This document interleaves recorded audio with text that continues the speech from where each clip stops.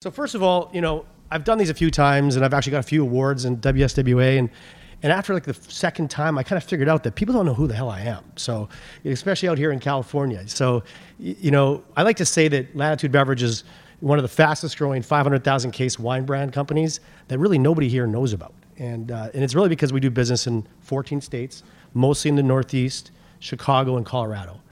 We've launched maybe a state a year, and we'll do about 470,000 cases just for 480,000 cases of Latitude Beverage, $90+ last year. But we're an innovative wine company. We're come out with about a new brand every year right now. We work hard to try to provide great values for our customers. That's really what we're all about.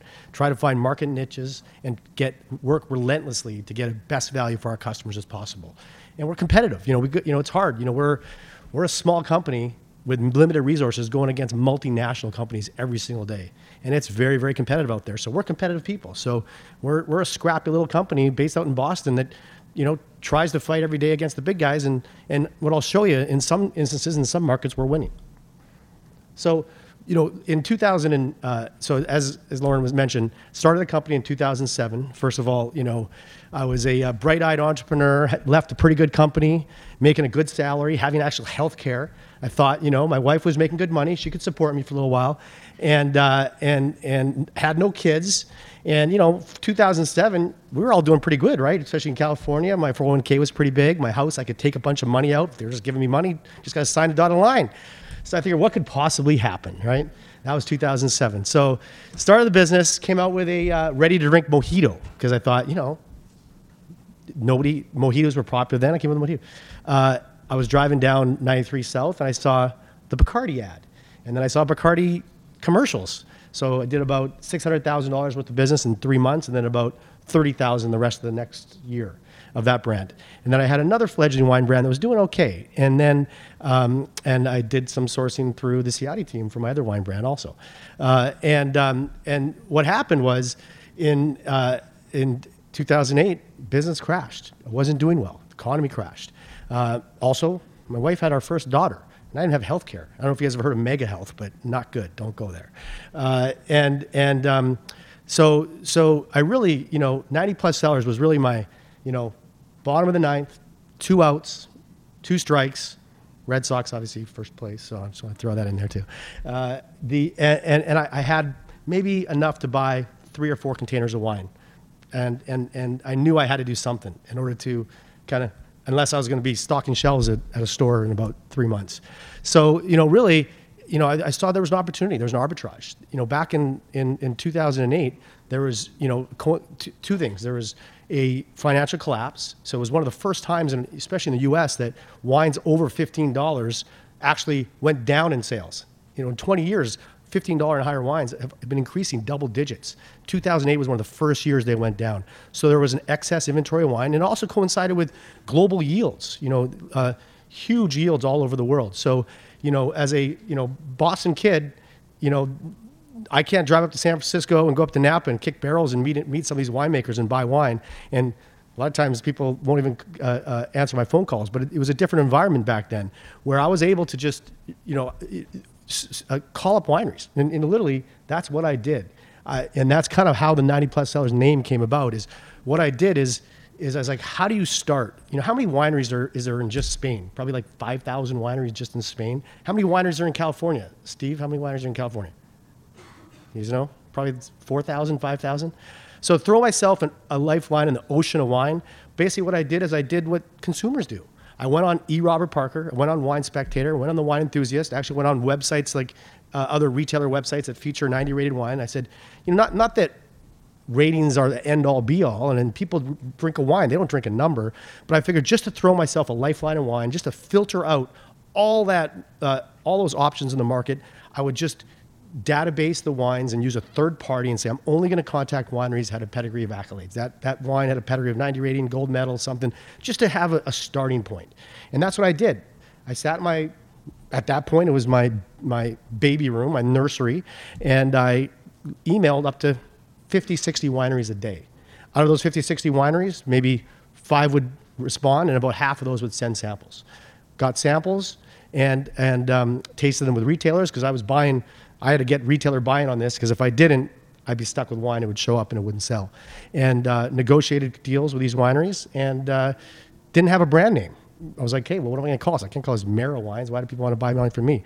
And I was actually driving my wife to work, and she was like, well, you're sourcing wines that, your criteria is you're buying and you're filtering out. You're only doing wines that have 90 rating.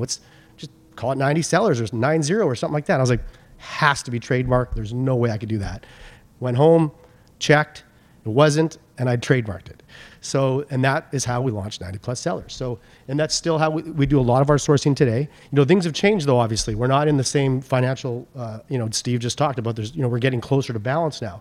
So, now to supply 480,000 cases, we're larger. We have scale. We can go to some of these suppliers, sometimes the same suppliers that we dealt with back in 2008 and 9, and they put us into their forecasts. They work with us and they make the wine for us. Let's just say they used to sell grapes. Well, now they just don't sell as many grapes and they make wine for us. Also, there's still, certain markets that, it's cyclical. There's certain markets, it's more about for us yields. When countries have strong yields, we can come in and take advantage and get great deals on wines. And also, there is still mistakes made. There's still deals out there. We just launched our Lot 150 signature wine, and it was a Spring Mountain cab, and winery made a mistake, and we bought 3,000 cases and sold all of them in a month. An $80 cab we sold for $34.99. So there is still markets and there's still deals out there in the marketplace. So this is how we're doing. So I'd say we're doing pretty good. It's pretty exciting. We've been a Market Watch Impact Hot Brand Award winner 3 years in a row, and that's where I show up and Gallo's got their 10 or 15 awards. Constellation's got about 8, and I show up and nobody claps except the one retailer from Massachusetts sometimes. We're a top 10 brand in New England. So in actually New England, which is Connecticut, Rhode Island, Massachusetts, Maine, New Hampshire, and Vermont, we do about 270,000 cases. Just in Vermont, we do 22,000 cases. We're right behind Barefoot in Vermont, which is crazy. It's like 700,000 people population. So it's a number 2 750 ml wine brand in New England. So I think the market share on the IRI data for Kendall Jackson is 2.9%. We're 2.8%, but we're still growing. Kendall Jackson chart has 1 or 2 SKUs. We have 35, of course. Obviously, Beverage Dynamic Hot Brand Award winner, and pretty excited to still be on that list. With a lot of large and prestigious companies, and we're still independent and based in Boston, which there's not that many companies like us based out there. So since we've launched, we've actually we sell to almost 4,000 retailers. We haven't launched a new market in 2 years. So we like to try to introduce, we have the trust of our retailers.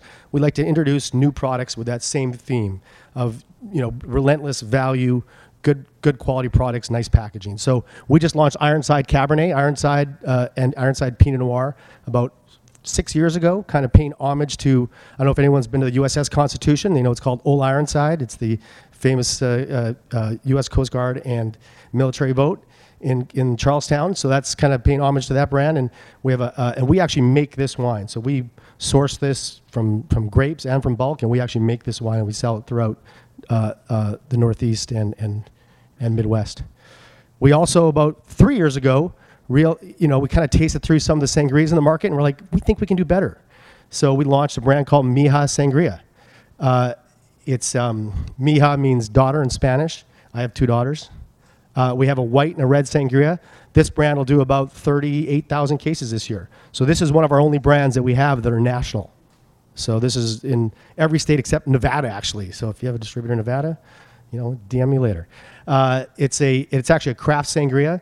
It is delicious. You really got to try it. It's 100% real fruit juice. It's got like the pulp on the bottom. You shake it up. It's a really delicious sangria. Then, every brand, when you talk about entrepreneurship, I always believe it has to start with a need. It has to have some kind of market need. And honestly, most of the market needs that I learn about are from my wife and my wife's friends. When something happens during the day and I go get curious and think about it. So, I bought a fishing boat and was going out fishing and going out cruising with my wife. And what do they want to drink? They want to drink rosé on the boat all the time. This was about 2015. I thought, I bought them rosé and it would just break. It was a bottle. I have to pour it. And then I was just, and then also, went to Cape Cod, had to carry down to the beach, 3 bottles of rosé for the wives, and then, have to carry all the garbage back up. It was a pain in the butt. So I bought her a bunch of different canned wines. And nothing kind of fit. Back in 2015, there was not anything that really fit her taste profile, dry. It was all more sweet, spritzers, things like that. So I went to my board, I do have a board, and presented an idea of doing a canned wine brand. And they okayed it, and we launched in 2016. We've had some struggles because it's an emerging category, and we were the first out there. But we've taken this national now. We've got it into Publix, H-E-B. We just got into Safeway in California. We haven't even launched California yet. We just got into Safeway. This year we'll do. We've already done, as of last Friday, about 2,000 cases more than we did last year. So this is the year of canned wine from what I'm seeing right now with the trends and the sell-through, and we've been doing it since 2016. So here's our growth. We'll sell about 530,000 cases through May 31st. Our goal actually this year, there's a lot of headwinds. There's a different market than it was 2008 to 2012 with all the consolidation in the marketplace. So we'll do about 530,000 cases this year. We budgeted probably 510, so we're about 23% up this year, all 100% organic growth, no new markets. And that growth is holding right through July, so it's pretty exciting. But you can see kind of the trend and where we started in 2008. This is kind of a fun slide, that I like to talk about because, it's all, my presentation more about just wine is about entrepreneurship. And I've always been an entrepreneur since I was a little kid and didn't really want to work for $5.50 an hour. And I'll tell you, in 2008, I already told you that's when I started the company. Did about 12,000 cases. That was, mix of the Mojito brand and a brand, another wine brand that I owned. And had no employees, didn't pay myself, and worked out of my, baby room. And then the baby came, and I had to get a Regis, and one of the Regis offices. Did about 12,000 cases. 2009, launched 90-plus sellers. And I knew I had something almost right away when I launched it. I'd go to stores that had my other wine brand that I'd sold it to them a month earlier, and then I'd go to the store and see the 90-plus sellers, and I'd sold it to them a week ago, and the 90-plus sellers was already depleted, and they need a reorder. So I already knew I had something. So that's when my partner, Brett Venkowski, came on board, and he has picked every wine since Lot 7. So he's been on board since then. He was the first employee, the first paid person for Latitude Beverage. One, because he also offered to work under minimum wage and just pay for his gas for the first 2 to 3 months. But so we launched probably like June or midsummer of 2009, and our first 7 wines, and then kind of moved from there to kind of started out growing. Had about 3 people in the company in 2010, and did about 42,000 cases. By then, we were probably in New York, New Jersey, North, so the whole Northeast. And, still, one of our models is we're not the typical, overhead of the wine company. Back in 2008 and 2009, even 2010, I was a salesperson. I was out selling. In 2008 and 2009, I was the delivery guy. I would sell on Monday, deliver on Tuesday, sell on Wednesday, deliver on Thursday, go and fight for checks on Friday. Fridays I would take Dunkin' Donuts coffee to try to get those checks. So 2010 started with my first kind of office, but it was basically, I don't know if you guys have heard of Harpoon Brewery. They're an investor in our company, and he's a great local brewery in Boston. And they were blowing up their second floor to put in a bar upstairs. So it was just a completely blown out floor, and he kind of hit some stumbling blocks in the application, and it was just empty. So we basically had a closet up there with no heat and one cord where we just plug everything into for 2.5 years. They gave us free rent up there. Then we got kicked out of there. Within 30 days, I had to find a new spot because he had he got his permit last minute, and we ended up above a liquor store in Brookline. But really, one of the things that helped us get to our next level was a feature in the Boston Globe. So in 2012, March 2012, the Boston Globe reached out to me and said, I want to we're doing a report on your wine. You can participate in it, or you don't have to participate in it. We're going to do the report anyways. We're going to be buying your wines off the shelf, and then we're going to be buying actually 90 rated wines from the shelf at round your price, probably higher. And we're going to have 5 sommeliers taste the wines and give us their opinions. We decided to participate, so we were interviewed for it, and it went well. We ended up, when I was walking to the store to grab the paper, I was nervous. This could sink or really take our company, take off. And I was thinking, I'm like, do I really even want this? And ended up front page of the Boston Globe Money section. 3 of the 5 wines they picked, they liked ours better. And one of the wines they picked was actually our supplier. It was the exact same wine. And another one of our wines was our Barolo they bought for $25 from us. And they bought a $75 Barolo, and they picked our $25 Barolo as their favorite. And that really took off because it got on CNN, CNBC. We started getting a lot more press. And that's when 2012 is when we started launching Chicago, started getting into the Mid-Atlantic. And that's when we were able to start launching new markets because our business doubled that month, and it never looked back in 2012. And then, really after 2012, we started launching maybe a market every 2 years. One thing that I like to say is we grow as fast as the supply of good quality wine allows us to. And also we, as you grow, the fear is, keeping and not diluting what got you there, that scrappy nature, the good service. And as you grow and become national, the fear really is diluting all that, and you lose all that. And can you keep replicating it by launching big states like Texas, Florida? And we don't feel like we can, so we're not touching those markets yet. We feel like our quality will be diluted, and plus our service and our marketing will be diluted. In 2013, we started really accelerating growth up to 202,000 cases. And then really things changed for me too, where now, I've never had a corporate job. I was a sales rep for, with Phillips Distilling after college, and then moved into, and I was always working from home. So now I'm in an office tower. I have to drive into a parking garage. This is the first corporate job I have. So it's changed from me being a brand builder and out there selling to now, it's running a company. So, we are definitely a sales-oriented business. That's our one of our core competencies is sales and getting to the market. And so 90% of our employees are sales. But really the last 2 years has been transitioning to, let our infrastructure of our business catch up to the size of the business we did. We really hit in 2014, 15, a wall where we were running our business on QuickBooks. I needed bank financing, and the bank came in and looked at what I was doing, and they're like, you're going to fall apart. How the hell are you doing this? And, we didn't know if we were making money or not making money until the end of the year we did our taxes. So, there's a real inflection point for entrepreneurs like me where you become a brand and just out there selling to business. And to become a business is different. You don't realize how much a CFO costs, how much a VP of marketing costs. And to get all that, and that's what we did in the last 2 years, is to become not just a brand, but a company. And so, we have Maria Gagliardi is our CFO, Terry Lozoff is our VP of marketing, and Brett's our director of wine, and everybody has ownership in the company.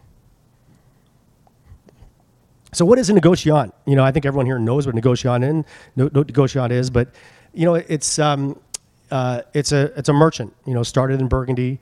They're really what it comes down to is it's somebody that doesn't have vineyard assets. We're a virtual winery. Until maybe 6 months ago, where I bought an actual forklift, my biggest asset, depreciable asset, was my Apple computer. Until that, now I had to buy a forklift, so now it's the forklift. But so if the legal term or the term that we all agree on of a negociant is someone that can buy finished wine, which make improvements to wine before bottling it, and taking grapes and unfermented juice and making wine from scratch, that includes a lot more people than just me in this room and in the wine industry, and a lot more brands than just me. So it's funny when I talk to retailers and they say, you're a negociant, you're not a winery. Well, I go, well, almost 60-70% of your wines on your shelf right now are negociants also. So, and then there's the term modern negociant. And, what is a modern negociant? What I like to think of a modern negociant is, the traditional negociants like Jadot and what they're doing is they're basically sourcing locally, right, in France and selling globally.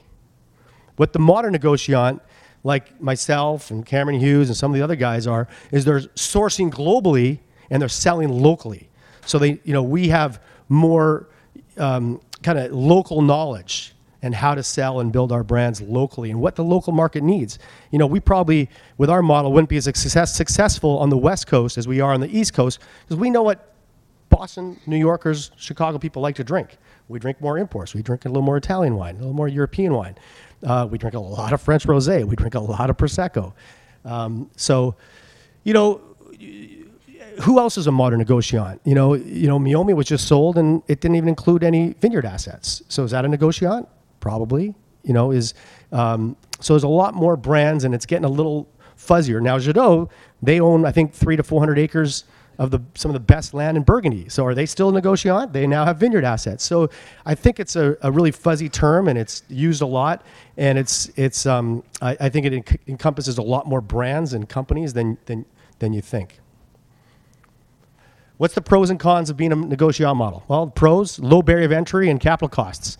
My dad didn't sell a high-tech company and leave a fortune to me, so I really had no other options. I wasn't going to go out and buy a vineyard. And I think a lot of other entrepreneurs starting out have to start as negociants unless you just IPO'd a company and you can afford to buy a vineyard. Ultimate flexibility in sourcing and risk. So we can source from everywhere. Just like Steve was on his presentation earlier. When certain markets have a bad harvest, you can possibly change to a new country and source the wine and fill that consumer need from another country. Reactive market trends and fast to market. We're pretty good at this. This is kind of one of our core competencies. If we see something and we see a market need, we can turn around and get something in the market in 90 days. Easier and faster scalability. We don't own the land. We don't have to harvest and wait for the new vineyard. We can go out and we can source from everyone. If we need to buy more or scale higher, a negociant can scale.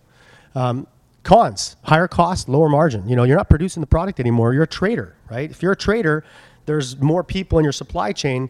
You're making just a little bit less margin than someone that's farming, producing, and selling. You don't have complete control of your wine or vineyard management or production. Usually, we're not going to tell the vineyard how to, what kind of yields and what kind of control they should have in the vineyard. Which a lot of reasons why, growers want to work with negociants sometimes is because they're not told how to manage their vineyards. They can do it. They can do what they want and provide the wine to us and make the wine for us. No vineyard tours. So they come to our Boston office. Unfortunately, there's no tours. That's one weakness that we have. And you don't own, and there's a big negative also because you don't own the land. So there's bad yield years, like 2011 was a tough year for us in California. You could be completely wiped out and not get anything if it's a really bad harvest. So there really is a risk there to get priced completely out of categories. Keys to building a successful negociant model. First of all, any business though, this could be any business, not just us. You got to, find 6 minutes, okay. You got to identify a hole in opportunity. I think any business you launch, you have to have that opportunity. Create a hook. I'm big on this. So if you're a negociant, you have to have a reason for people to buy from you. Are you a sommelier? Are you we have our hook of buying wines from highly acclaimed wineries. What is your hook? Why are people going to buy from you? Or what are you curating to that people are going to buy from you? Identify your core competencies. Are you a wine guy? Are you a sales guy? Are you good at logistics? What is your core competencies? And then put your money into your core competencies. Understand your sourcing strategy. Where are you going to be? What country are you buying from? Are you going to concentrate on Europe? Are you going to, we're global. We buy from all over the world. But I don't know if that's a great strategy if you're going to be a national company. You should probably be a little more specific. We're in 13 states, so we can have 30 SKUs. But if we're a national company, it'd be very hard to do 30 SKUs. Establish your go-to-market strategy. Now, this. I could have done 10 slides on this. Your go-to-market strategy. Are you direct to consumer? Are you retail? You almost have to choose. You can't do both right. We do both, but we don't do direct to consumer that well because we can't price our stuff underneath a retail. Retail, probably 10% of our email database are retailers, and when we have a sale, I see those emails forwarded to me, and I email them right to my direct consumer person saying, You know, they're about 1% of our business right now, direct to consumer. Know your customer. You know who your customer is and speak to that customer and have all your marketing materials towards that customer. You know, our customer is value driven. They like to drink great wine because we sell a lot of Barolo, we sell a lot of Russian Pinot, Napa Cab, and we sell a lot of $10 wine also. But they don't want to pay for it. So they want to drink the good stuff, but they don't want to pay for it. And that's our customer. But it's also kind of changing a little bit where, you know, our customer is also someone that just wants something easy. They walk into a store, they see 3,000 wine labels, they're confused. Those customers in New England know they've had 5 or 6 of our lots. They haven't tried maybe our rosé, but they've tried other stuff. It's safe, it's easy. There's a warranty there that they can trust, that we've done the work, we've pre-selected the wine, that they can trust it and they can buy it. Stay nimble and get ahead of trends. You know, I think, you know, we got into rosé early. We got into rosé about 7 years ago. We started doing rosé cruises, we started doing events, and now we're one of the leading rosés in New England. Prosecco, we got into Prosecco early. So you got to stay into these trends and find out what the next hot thing is and get into it early, and then also stay nimble though. Don't you know, commit to too much. You know, don't fall in love with the wine where you see something that's great and you think and buy too much of it. So you should always have some availability to buy something on spot. So if you're going to contract something, buy 75% what you need. Have some availability to buy something if something else comes up. You know, build an effective sourcing strategy. You know, exactly, embrace your area of focus. So if you're going to source French, embrace it. Have your sourcing strategy down, have your area of focus down, and focus on it. Develop relationships of trust. This one's easy. CID will tell you, pay your bills. You got to pay your bills.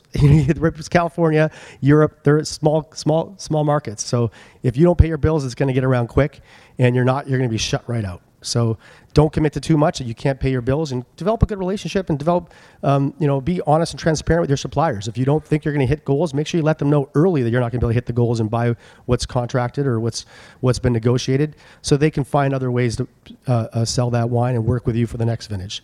Balance commitment with agility, and I've already kind of talked about that. Don't commit to too much. Always have some flexibility in your market. Leverage local brokers and winemakers. You know, that's what I first did. You know, when I first contacted Ciati, they told me, "Who are you from Boston? We don't know who you are." Never really got back to me until I got Dennis Schrapp, who's a fellow Canadian and Montreal Canadiens fan, which I wasn't a fan of, and that's how they actually answered my phone calls and first got me in the fold. But they had local knowledge in California that I didn't have. Introduced them, met winemakers, met people, learned the market. Our first 7 wines were all imports. I didn't have a California wine until late 2010, a Sonoma Coast Pinot Noir, and Ciati really helped me with that process of how to bottle it, how to put it in, and now we have a full infrastructure in California and do probably 120,000 cases of domestic wine.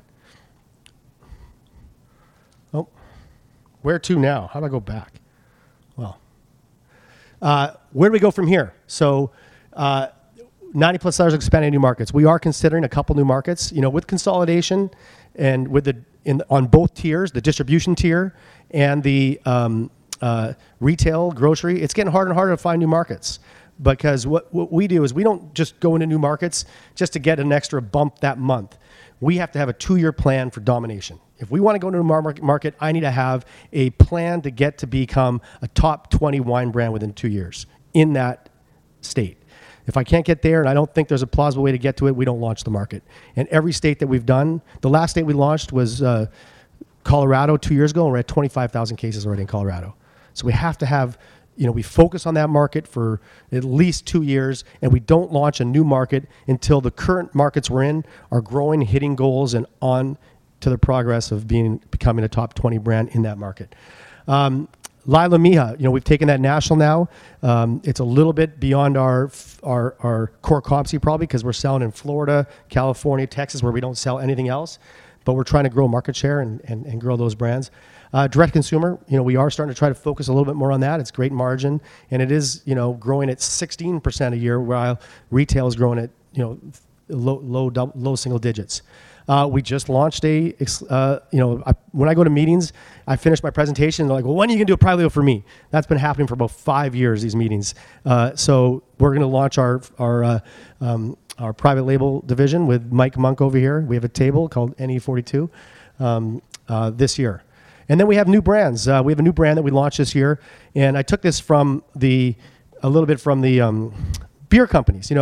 Back about 3-4 years ago, local beer was beer made in Massachusetts, or a beer made just in California was a local beer. But that's all changed now with craft beer. Now it's like the beer guys want to drink beer that's made within their 10-block radius. That's local now, right? So to take a page from that, we decided this year to launch a brand called Places Wine. Now, what Places Wine is to take advantage of a hot trend, which is Provence Rosé and French Rosé in general.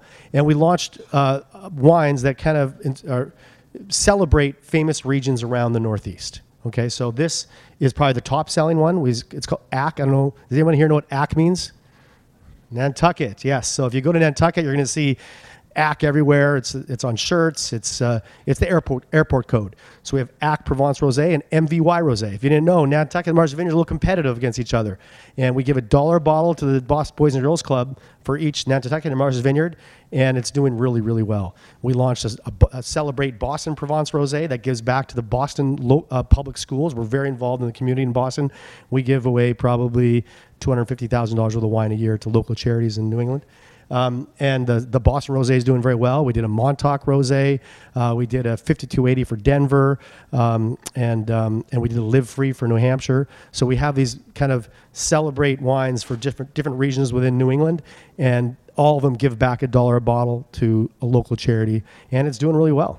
So, and then I think that's it. So I think I have 1 minute and 46 seconds for questions. So.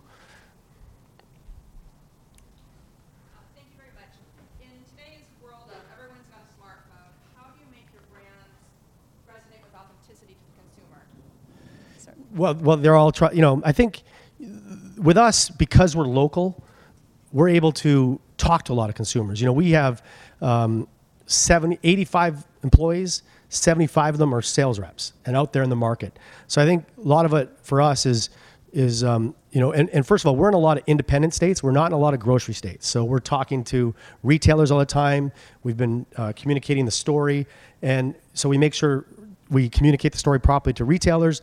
They can tell their customers about it. And we do a lot of demos. We do a lot of, just kind of talking to our customers. And, when I first launched the company especially, I was doing demos every single weekend. But now still, we probably do, 50 to 100 tastings every weekend in our partner retail stores. So I think for us, we're trying to, we're in independent markets, which is a lot easier to communicate your story because they still have, wine store employees that can tell our story and introduce our brand to people. But we don't have QR codes on our labels. We don't have any of that stuff yet. We haven't done the VR, virtual reality yet. We had QR codes, I think, before they got popular, and nobody really used them at all. So. So you're not using any distribution partners? Yes. So we have, where legal, we self-distribute. And where illegal, where there's tight house states, we use distributors. So especially Maine, Vermont, it's bottle states, you have to. I'd say about 65% of our business goes through our own channels, and then the rest go through distributors. What are some of the qualities that you look when you look for a supplier? Because a lot of wineries here are like work players who would want to sell to people like you. Right. So how do you scout them? What are some of the good qualities that you guys look for? Well, I think, for us, quality is number one. I think that we try to work with people mid-size and smaller that can have some kind of differentiation, that can kind of produce something, customized, a little different for just us, that little quality. But then also for us nowadays, it's also, we have a pipeline of business now where we do 70,000 cases of Sauvignon Blanc now. So now a big part of it also is just to have, back in the day in 2008-9, we could buy something from someone and just never have to buy it again. We need to know now that we're buying from stable suppliers that can supply it year after year. Otherwise, we'll have customers looking for. So it's a blend of both. We need to make sure that we're buying from people that can differentiate ourselves and make the wine just one notch better, a little more unique for our customers, but then also someone that can produce it year after year for us and supply us long term. We have time for one more question. But Kevin, you'll be around today if we have anyone has any I'll additional. Be around today. Okay, great. I Hello, I'm from New Zealand. I'm just interested in how you pay your sales staff. Are they commission based or a KPI, or how do you really? No, because incentivize them? that's a good question. Because you know, we're brand builders. We don't have commission sales reps. So you know, the problem with commission sales reps is they feel like they work for themselves. They don't work for you. You know, they feel like, well, I'm commissioned. If I go drive an hour and a half to that store and sell one case, I'm not making any money, so I'm not going to do it. But maybe it's the right thing for our brand because of our customers and our trade. You know, one of the big reasons why we're successful is retailer partnerships. You know, one, we try to make sure our brand is profitable to the retailer. If we're not a profitable retailer, they're not going to carry us or they're not going to promote it. But also servicing the retailer and servicing our customers. So all my sales reps are salary plus quarterly bonuses. So, but their salary is enough for them to live, so that they'll do the right things for the brand and the company, not just go run after a big drop on cases to make a commission check. All right, thank you guys.